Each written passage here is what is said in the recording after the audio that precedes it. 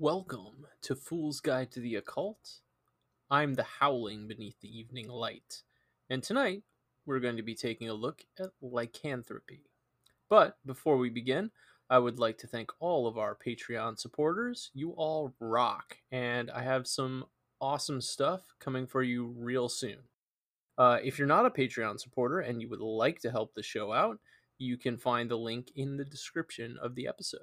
I'd also like to say that the next full episode of Fool's Guide to the Occult will be coming at you on All Hallows Eve, so stay tuned for that. But for now, let's turn our attention to the moon. As most of us are aware, lycanthrope is a human with the ability to shift into a wolf. Historically, this meant literally turning into a wolf, more like True Blood or Hemlock Grove, rather than the modern human wolf hybrid like we see in The Howling or Underworld and other such films. In most cases, the modern films and literature hold a strand in common with the myths and folklore of older times, this common thread being the curse of the werewolf. However, there are notable cases of lycanthropes who choose the ability to transform and are able to change at will. But by and large, the curse of lycanthropy is far more common in literature, which indicates the individual could contract the curse by being bitten or scratched by such a creature and would then transform under the light of the next full moon. The belief in lycanthropy was, historically, a European phenomenon, though it spread to North America during the colonial era. In the New World, there was already a concept among the Navajo Nation of evil witches called skinwalkers, who were able to transform into all kinds of animals. Interestingly enough, one would expect the reported number of supposed werewolf sightings to be relatively low and uniform across the region. However, of all the states in the United States, Wisconsin has the highest number of werewolf sightings, with a staggering 200 reported supposed sightings since 1936. Of course, the idea of humans transforming into creatures is widespread across the world, but the specific act of lycanthropy seems to be uniquely European, with the addition of Europe's problem child, the US. The werewolf sighting phenomenon seems to have peaked in Europe during the 1600s and then decreasing in frequency to the modern day. This all makes sense given the accusations of lycanthropy were deeply tied to the European witch hunts. These accusations were most frequent in Germany, Bavaria, Austria, and France. Hopping back in time a little further, classical Greek literature, including the work of Pliny, Neri, Pomponius Mela, Pausanias, and the poet Virgil, and even some Christian authors like Augustus of Hippo, all wrote tales of lycanthropy. Some of these tales involve whole towns or tribes being transformed into wolves for a few days every year. Others recount individuals transformed into wolves after eating the human flesh of individuals sacrificed to Zeus, and then were only restored to humanity 9 to 10 years later if they abstained from eating flesh of any kind while they were a wolf. More interestingly, in my opinion, are the stories of individuals who could turn themselves into wolves at will. There are accounts in both the classical and medieval periods of individuals transforming after ingesting combinations of herbs, and there are several stories from German folklore that indicate that being able to change into a wolf was a blessing rather than a curse, and that such transformation could be induced through belts or other articles made from wolf pelts. Again, these transformations could take place at the will of the bearer. Some of the telltale signs of lycanthropy were said to be a solid unibrow, long curly nails, and lots of swag. Also, low hanging ears.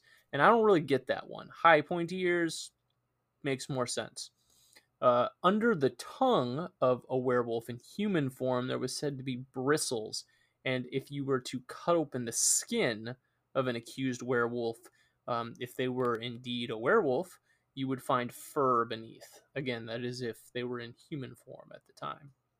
While being able to change at will into a wolf and then run wild at moonlight might sound pretty liberating, According to the lore, upon returning to human form, the individual would suffer a period of depression and complete physical exhaustion.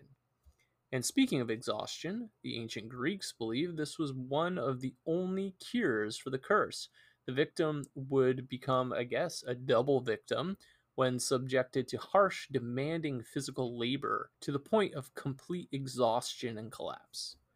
This would be repeated until they were considered cured. I don't know about you, but to me, this sounds like a justification for short term slavery. In mainland Europe, the plant aconitum, otherwise known as monkshood or wolf's bane, could cure an individual who was affected by a lycanthropy. Of course, those of you who are fans of plants that are far more than pretty looking are aware that parts of the monkshood plant contain a potent neurotoxin and a cardiotoxin.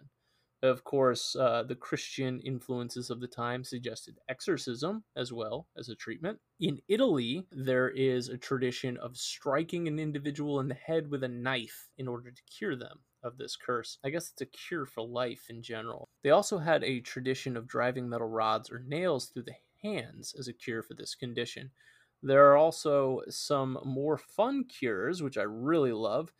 Simply in the German traditions, you could call someone by their Christian name 3 times.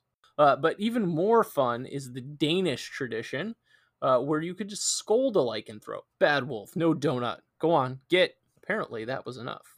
In the world of modern medicine, there's a diagnosis known as clinical lycanthropy. In this condition, people either believe that they have been or are in the process of transforming into an animal of some kind or another. Clinical lycanthropy covers all types of animal transformations, not just transforming into a wolf. There are 2 classical elements of this disorder, also sometimes seen as a form of psychosis. The first is that the patient has some clear memory of being a wolf. In the second, the individual behaves like an animal, so jumping about, howling like a wolf, scratching, biting, crawling around, and so forth. This form of psychosis is incredibly rare, or at least in reported cases, and because of that, there are very few documented cases of it. Because of this, very little is known about the mechanisms of the disorder, but it is assumed to be a delusion brought on by other conditions like schizophrenia, depression, bipolar disorder, and there's also this subculture, I guess we'll say, called otherkin. And it's just a bit of a fun little sidetrack. There are a whole bunch of people out there who consider themselves otherkin. That's to say, people who believe they are not entirely human, sometimes due to being reincarnated as a human from an animal state or through some kind of genetic component.